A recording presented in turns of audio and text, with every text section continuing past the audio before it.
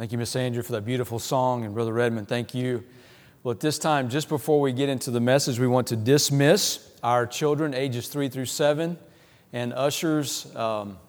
We need umbrellas so if any extra men could just help the children stay dry. It's a wet one. The humidity has arrived today in Georgia. I was wondering when it was going to come. It came today, and so you can pick up your children at the back of the 8th building, and any guests that are here today, if you have children in our time in the children's program, we'd love to walk you over if you're not familiar with our property so that you can be connected with your child after the service. Please take your Bibles and let's go to Acts chapter 20. Acts chapter 20. We'll be preaching from there today. Thank you for the encouragement and the prayers. So last Sunday, I'll just make sure my notes are all squared away today.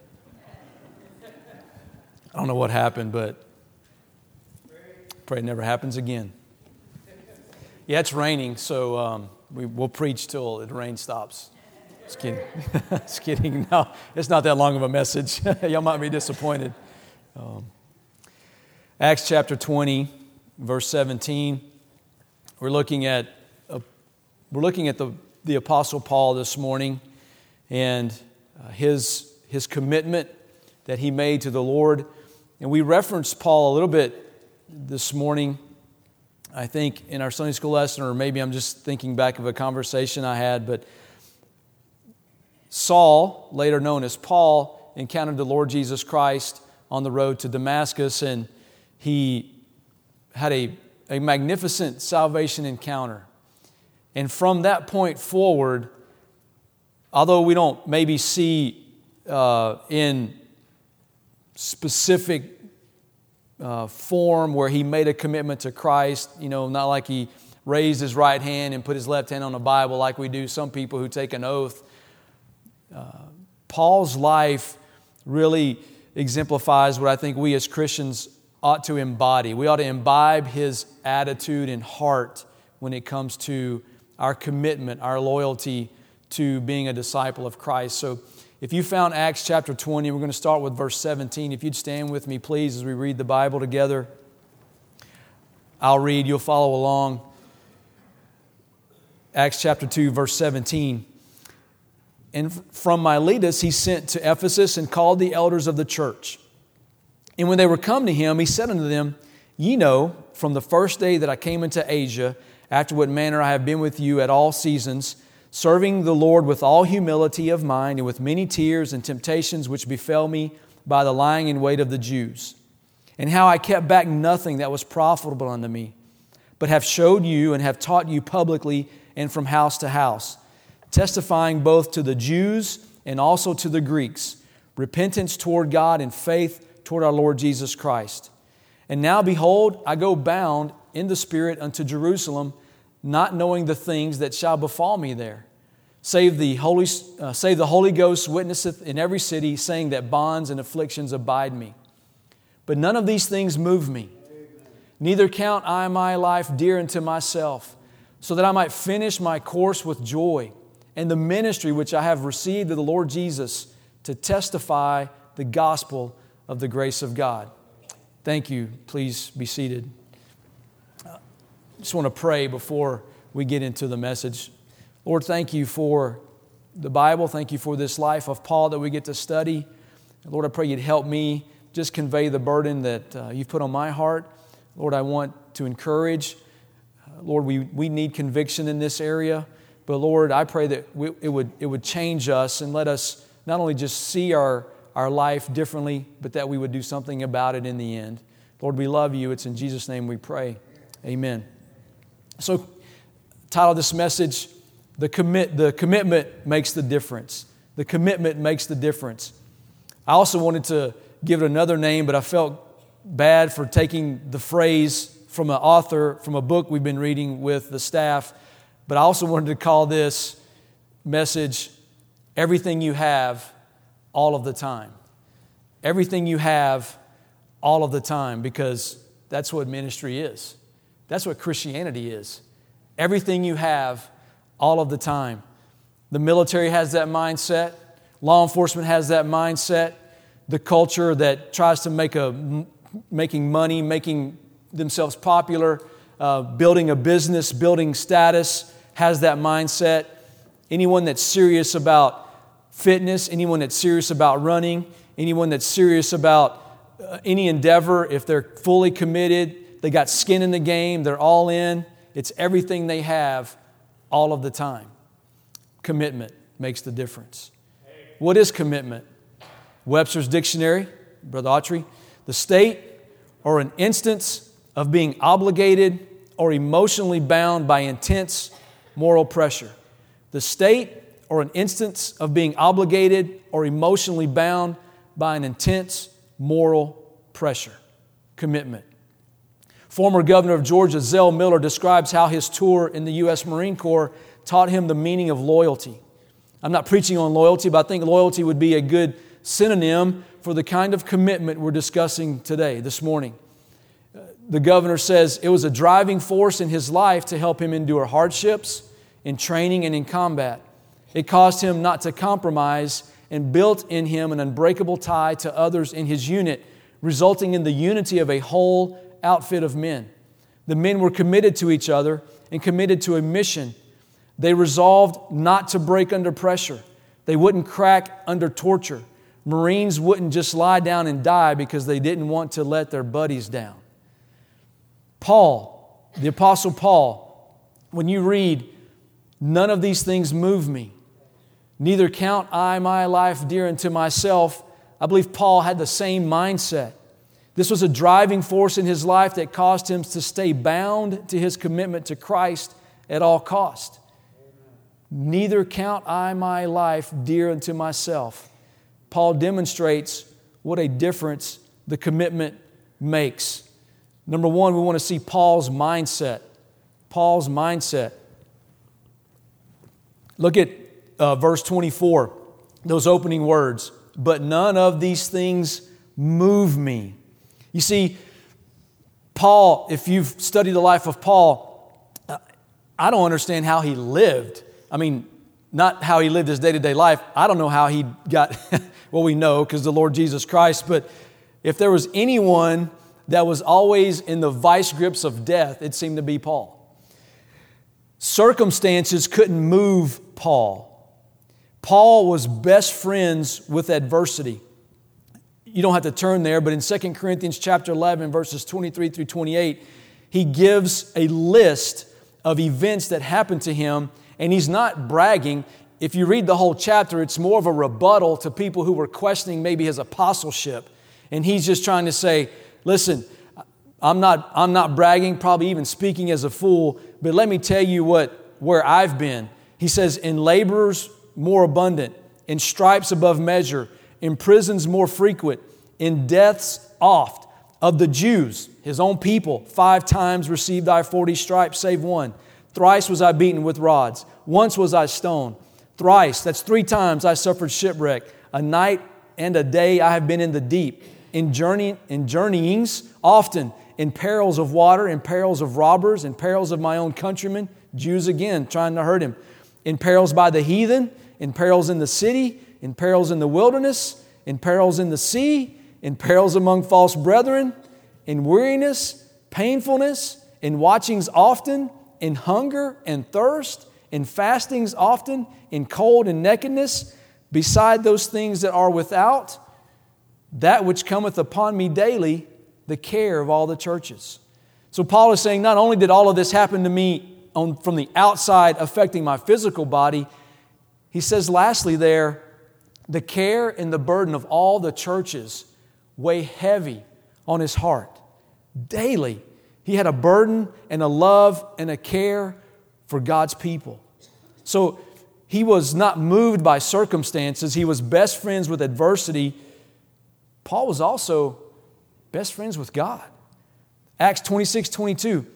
Having therefore obtained help of God, I continue unto this day. How was he able to live life in light of perils, dangers, zero personal comfort?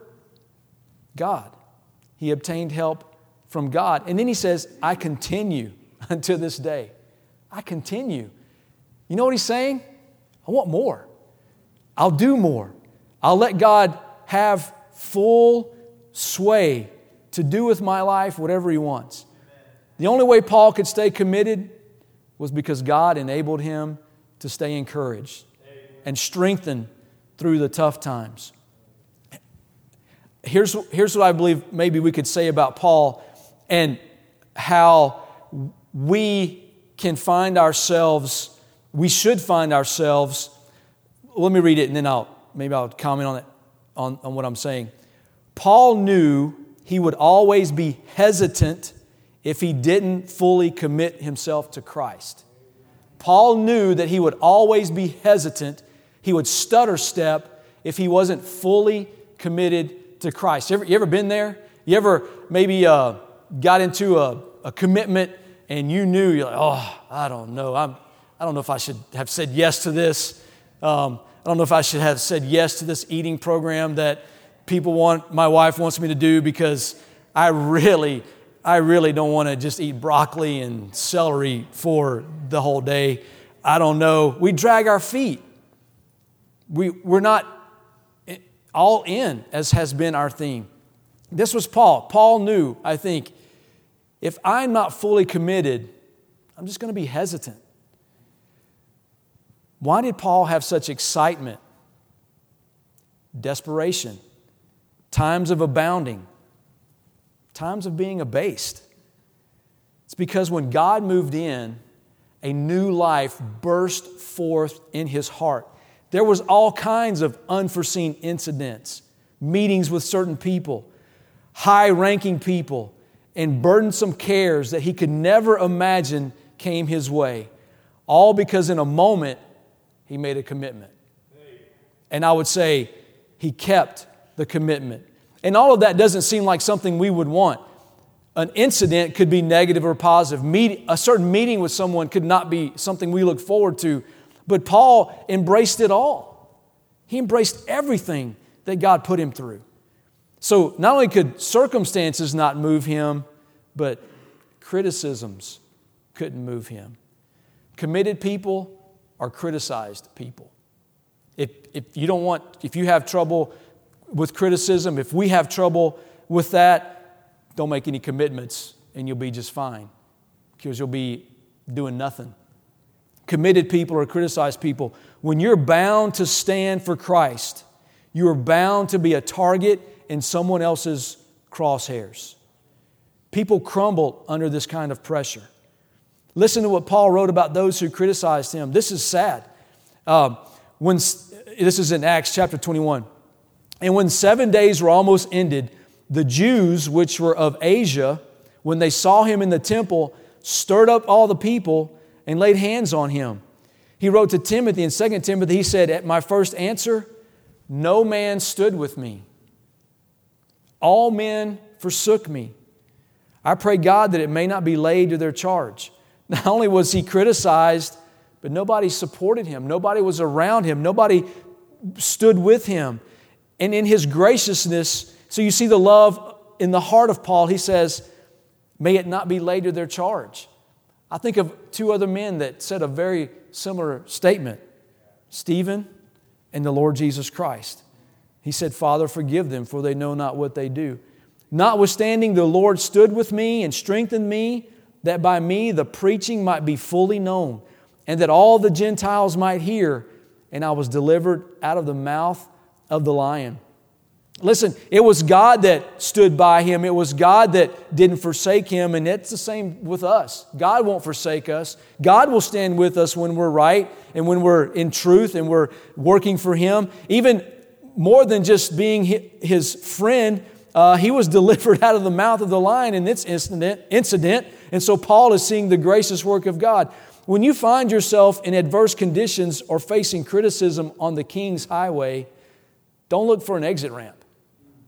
Stay committed. Stay in the fight. Secondly, we want to look at Paul's motive. So we saw Paul's mindset, and he says, in his mindset, none of these things move me. And then he says, neither count I my life dear unto myself. What was Paul's motive? Why did he do what he did? Why did he endure what he endured? I mean, isn't it true that looking out for number one, that's our natural course, that's our natural way of life? We're like water. We want to go the path of least resistance. If you could say someone met resistance in life, it would have been the Apostle Paul. So what motivated him? What was his reason? Others. Paul was motivated because of others. Mark chapter 8, verse 35, these are the words of Jesus. For whosoever will save his life shall lose it, but whosoever shall lose his life for my sake in the Gospels, the same shall save it. I'll read that again, just maybe for me. For whosoever will save his life shall lose it, but whosoever shall lose his life for my sake in the Gospels, the same shall save it.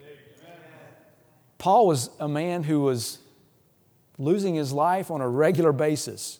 I don't mean by losing his physical life, but listen to some of the things he wrote to Timothy. I'm now ready to be offered, and the time of my departure is at hand. And then he writes in Philippians, he says, if I be offered upon the sacrifice and service of your faith, I joy. Joy? Really? Paul, you could be killed. And he's rejoicing in the fact that his very life could be lost for Christ. Wow. And then he says in Romans, and this is what I love about Paul. Paul would never admonish you, ask me, ask you, and obviously these are the inspired words of God, but Paul's personality is in here. He says, present your body as a living sacrifice. Why could Paul write that? Because that's what he did. He lived it, losing his life regularly, ready to be offered, ready to be sacrificed. Then I think what you think over people's lives and interactions you have, the silly, petty minutia that you and I get bent out of shape over. Really? This man was beaten how many times? 5 times, just beaten. Skins busted open. In fact, he was stoned so bad, they thought he was dead. We're not talking pebbles, but more than that, the depth of Paul's love. The fact that he would be forsaken, that he would be beaten. And the very people that he said he would be accursed from Christ for were the very ones who wanted him dead. Wow. Paul wouldn't be upset if somebody took his pew seat. Paul wouldn't be upset if the preacher asked him to serve in a particular ministry because he was burdened for them. Paul wouldn't get upset if your schedule had to change on a dime because there was a revival service. Paul was motivated because of other people. Paul modeled his life after the Lord Jesus Christ. 2 verses in the New Testament read these words. Even as the Son of Man came not to be ministered unto, but to minister, and to give His life a ransom for many. That's of Jesus Christ. And listen to what Paul writes in Acts. He says, what mean ye to weep and to break mine heart? For I am ready not to be bound only. It means not to go be arrested or be in prison. He said, but also to die at Jerusalem for the name of the Lord Jesus Christ. Paul never walked with Jesus like John and Andrew and Philip. He never got to see Jesus Christ raise anyone from the dead. He wasn't there when Jesus fed the 5,000s. Paul wasn't there when Jesus was resurrected from the dead. He wasn't there. But when we look at the life of Paul, he knew Jesus so intimately, and his life he just mirrored the Lord Jesus Christ. His motive was others, but his motive was to be a Christ-like example. He wanted to be like Jesus. He wanted to minister as Jesus did. He wanted to give his life as Jesus did. And why? Why? Because he knew Jesus gave his life for him. He was committed. Paul gave everything he had all of the time. Paul's method of cultivating this motivation was found in the words that we read in Galatians and in Ephesians. He says, "Not I, but Christ liveth in me." He says, so how can a man's motive for others, modeling Jesus, how can he say these words like this? And just think of Paul. Think of the arrogance that could set in with having the resume that he had. Think of he could think he's bigger than anybody else, but no, he admonishes us. He says, listen, don't do anything through strife or vainglory, but in lowliness of mind, let each esteem other better than themselves. That's the not I, but Christ life. He says, be kindly affectionate one to another with brotherly love, in honor, preferring one another. He says, forbear one another in love. Submit yourselves one to another in the fear of God. I'm amazed at the humbleness of Paul. I'm amazed at what he was able to convey to us in our relationships one to another. Remember, Paul was burdened with the churches. He was burdened with the people that he had won to Christ, the churches that he had started and gotten people assembled together for Christ. Everything he had all of the time. Regarding others, I thought of this military illustration. The U.S. Coast Guard and the rescue swimmers and the U.S. Air Force have a motto, or it's part of a larger motto or way of thinking, mantra. It's a simple phrase, these things I do that others may live. I think Paul, if we could restate this for Paul would tell us, live your life so others can see Jesus and live. So what was Paul's method? The work of the Lord came before his personal interest and comfort. The work of the Lord came before his personal interest and comfort. And number 3, we see Paul's mission. Paul's mission, and we look at the larger part of verse 24, so that I might finish my course with joy and the ministry which I have received of the Lord Jesus, to testify the gospel of the grace of God. To finish his course with joy. He wanted to finish well. Paul wanted to finish well. He says in 2 Timothy chapter 4, verse 7, I have fought a good fight. I have finished my course. I have kept the faith. Paul was able to tell Timothy, my time on earth is coming to an end, and I see the finish line. I believe Paul wanted to run further. I believe in himself he may have recognized, I could do this. If with Christ, he's thinking, I could, if God would allow me, if God would give me more path to run, I want to run more. Most often, we probably find ourselves seeing more in front of us and not enough time to get down the road further. I believe Paul was a little bit of the inverse. He saw the finish line, but inside, he would have ran further. He would have gone further if God would have let him. But he was able to say with confidence, I've finished my course.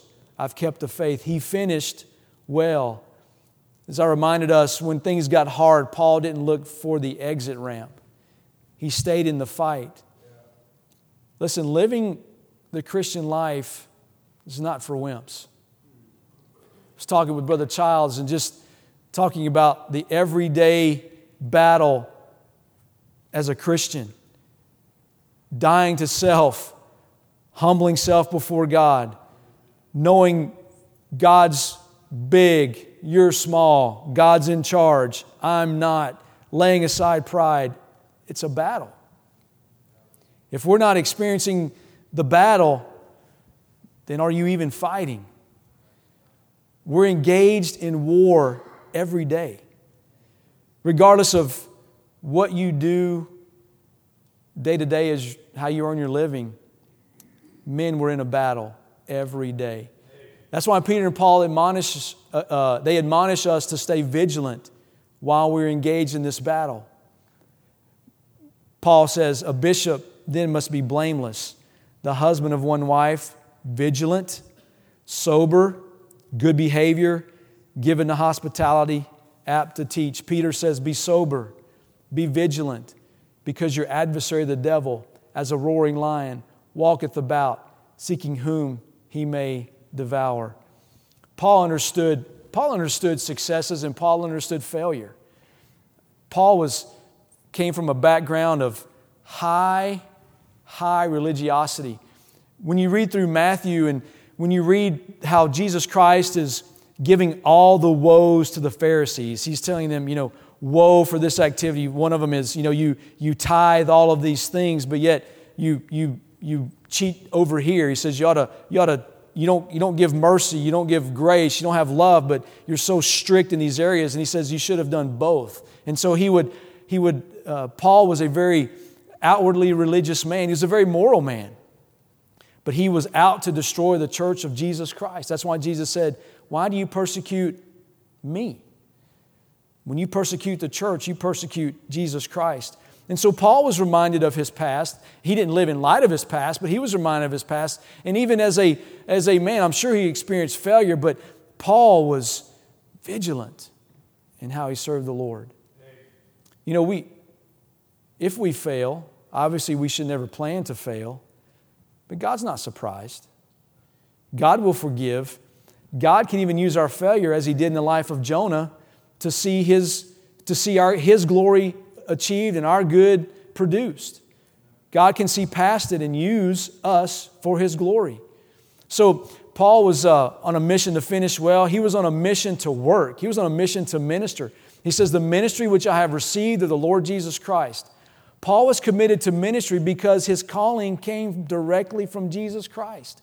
Jesus apprehended Paul for his work.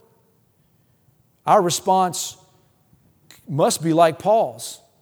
I count not myself to have apprehended, but this one thing I do, forgetting those things which are behind, reaching forth unto those things which are before, I press toward the mark for the prize of the high calling of God in Christ Jesus.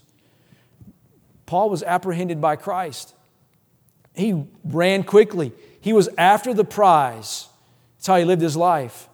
And this is not a calling to a paid vocational position.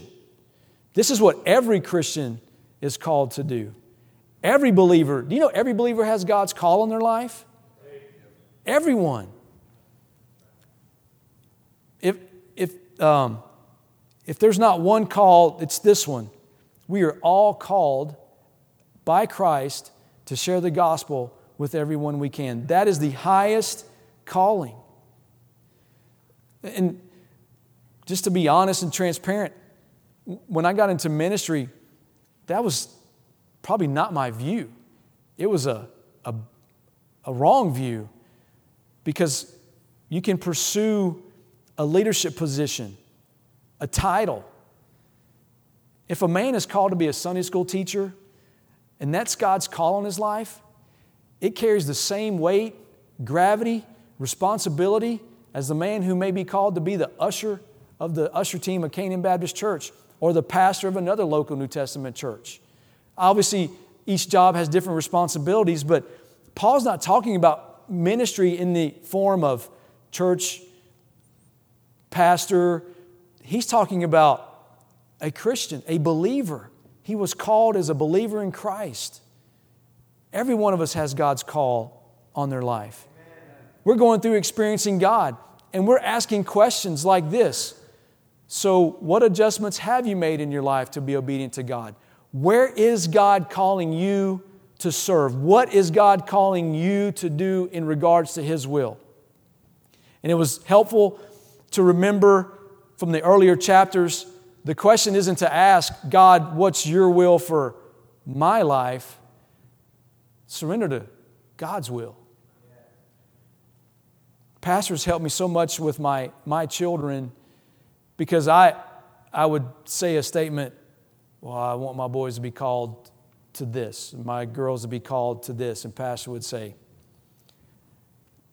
pray that they would just be surrendered to Jesus Christ. And that's where you start. Everything else will be revealed to you, to what you should do. Some are maybe running a race. I just encourage you to seek God's will. Some aren't running. You can start by getting into the Bible and finding out God's revealed will for you. Start there. Find out what God's will is and start there. His mission was to finish well, to work, to minister, but his mission was to be faithful to the gospel. Paul was faithful to sharing the gospel. He says, my heart's desire and prayer is to God for Israel is that they might be saved. He had a burden for his own people that they would know God personally. They knew God, but it wasn't in a personal way. They were actually sort of without knowledge. And Paul was burdened for Jews, for Israelites, the same people who wanted him dead. He was burdened for them. How about our people? Who's your people? Who would you call your people? These are my people. Sometimes in conversations, I think last week I shared with you where I was born and grew up. And so, I could say of the people in Jackson Parish, Louisiana, those are my people. Or we had a slang when we were really young. We would call them, those are my homeboys. Anybody ever hear that term? I know we don't use that anymore, but that would be someone that is in your neighborhood or your town or wherever you lived, because we're from the same home. At least that's what it meant to me. But who are your people? Who's God burdened you about? We pray for Newton County. Are you burdened for Newton County? Are you burdened for Newton County? Are you burdened for people that aren't your color? You burdened for people that are from a different country, a different nationality? A lot of people come here from different countries. Are you burdened for them? God is. God wants them saved. God's put Canaan Baptist Church here to hear them, so that they can hear the gospel. We pray for Newton County. I don't know how much news you take in, but there are people getting murdered in Newton County. There's trafficking in Newton County. Children are hurt here. And we could list the evils, but God's at work here. Paul wrote in Romans, I have great heaviness and continual sorrow in my heart. I could wish that myself were accursed from Christ for my brethren, my kinsmen according to the flesh. I think it's fun to imagine all of those perils and dangers and adventurous times that Paul would have. But you really get down to who Paul really was in his inner man when you read a verse like that, or when you read about how burdened he was for his churches. He had a great love for God. God worked in his deepest heart to give Paul such a burden and heaviness and love for people that I believe that's why he was able to endure the shipwreck, being in the deep. Because when he would close his eyes, he would see people. He said, man, if I don't make it through this, I've got a message. And if I don't make it through this, the message may not get there. Yeah. That's what kept him going. God did that. It wasn't in and of himself. God changed Paul from the inside out. The same zeal, the same drive, the same desire to push forward when he was persecuting people. God took all of that was in him and flipped it on its head and said now his drive, his motivation, his method, everything about him was for the gospel. He loved his Lord. He loved people. And that's why we're here. We need a good dose of Paul the Apostle. If we could put it in a bottle and pass it around and have us drink it, man, but we don't need to. We just need to surrender to the Lord Jesus Christ that's already in us. Amen. I don't know where you are on your journey with God and experiencing Him, but what particular purpose has God called you to? What's He dealing with you about this morning? Maybe it's simply just getting to the essence of being an Apostle Paul. And I need to be careful here because it stirs me, but this is not an emotional stir. This is not something you work up. This isn't a hack. It's none of that. It's only a work on the inside that God does in our life. I don't want anyone to think this is a motivational speech or my burden is that me and you would be like Paul, and as we're like him, we're in our church and we're following our pastor, and we're not grinding it out. We're just serving with joy, but we just see the need, we experience the burden, we have the passion. But I can't work that up, and neither can you. Right. Only Jesus Christ can do that in your heart. And when you stiff-arm Him, He's a gentleman. He's not going to force this on you. Everything you have, all of the time, that's dying to self. That's laying aside self. I mean, we can get motivated and we ought to have fun and we ought to want to, enjoy each other. But I also know my own propensity to get stirred and a current emotion arises. And if you don't cast a vision for yourself and write out a plan, it'll fizzle out about the time you pull away from the parking lot and head down Salem Road. That's about as long as it'll last. Amen. That's not Paul. That's not what this is about. This is letting God do a deep work in our heart, surrendering to Jesus Christ. And here's what you're doing. It's like you're having a blank sheet of paper. You sign your name on the bottom and you hand it over and you say, God, you fill in the details of the contract. I'll go anywhere, anytime, any place. Mine, what's mine is already yours, but it's like that phrase you talk about when you get married. People joke about it. What's yours is hers and what's hers is hers. Okay, it's kind of like telling, even though God's gave you everything, it's like, God, everything I have, it's yours. You do with it as you please. That's Paul. When Paul met Jesus on the road to Damascus, I'm kind of coming to an end here, he had to take a step. And his first step was discovering himself, and he discovered how awful of a sinner he was. And he discovered as a Pharisee, all of his righteousnesses were as filthy rags. He had nothing to give, nothing. In a message like this, someone could say, that's what I'm going to do. I'm going to turn over a new leaf. I'm going to serve God. No, God doesn't want anything from you. God doesn't expect anything from you. He's already done all the work. Maybe someone here needs to be saved. Maybe someone like Paul needs to realize how sinful they really are, how their righteousness, all their good works does nothing to merit the love of God. He loves you immensely already. Nothing you do, no good works gives you any merit. Jesus Christ has done it all for you. He's done it all. You may have I'm not sure what people may be thinking, but you may just have a desire to, I just want to serve Christ. I would ask, if you're not following Christ as a disciple now, that's where you need to start. And it may be that your first step is salvation. The Bible says that when Paul met Christ, he realized his sinful state. He surrendered to Christ. Christ blinded him. He didn't eat for 3 days. He didn't see anybody for 3 days. He met a man named Ananias, and it wasn't long after that he got saved on the road to Damascus that he got baptized and was walking out steps of obedience. Paul didn't get beat with 39 stripes the day after he got saved. Simple steps of obedience. He did exactly what God told him to do. Amen. Now, God told Ananias how he was going to use Paul, but Paul never knew. Paul didn't know that in the beginning. So lest you get ahead of God, your salvation needs to be sure. Our sin is a big problem.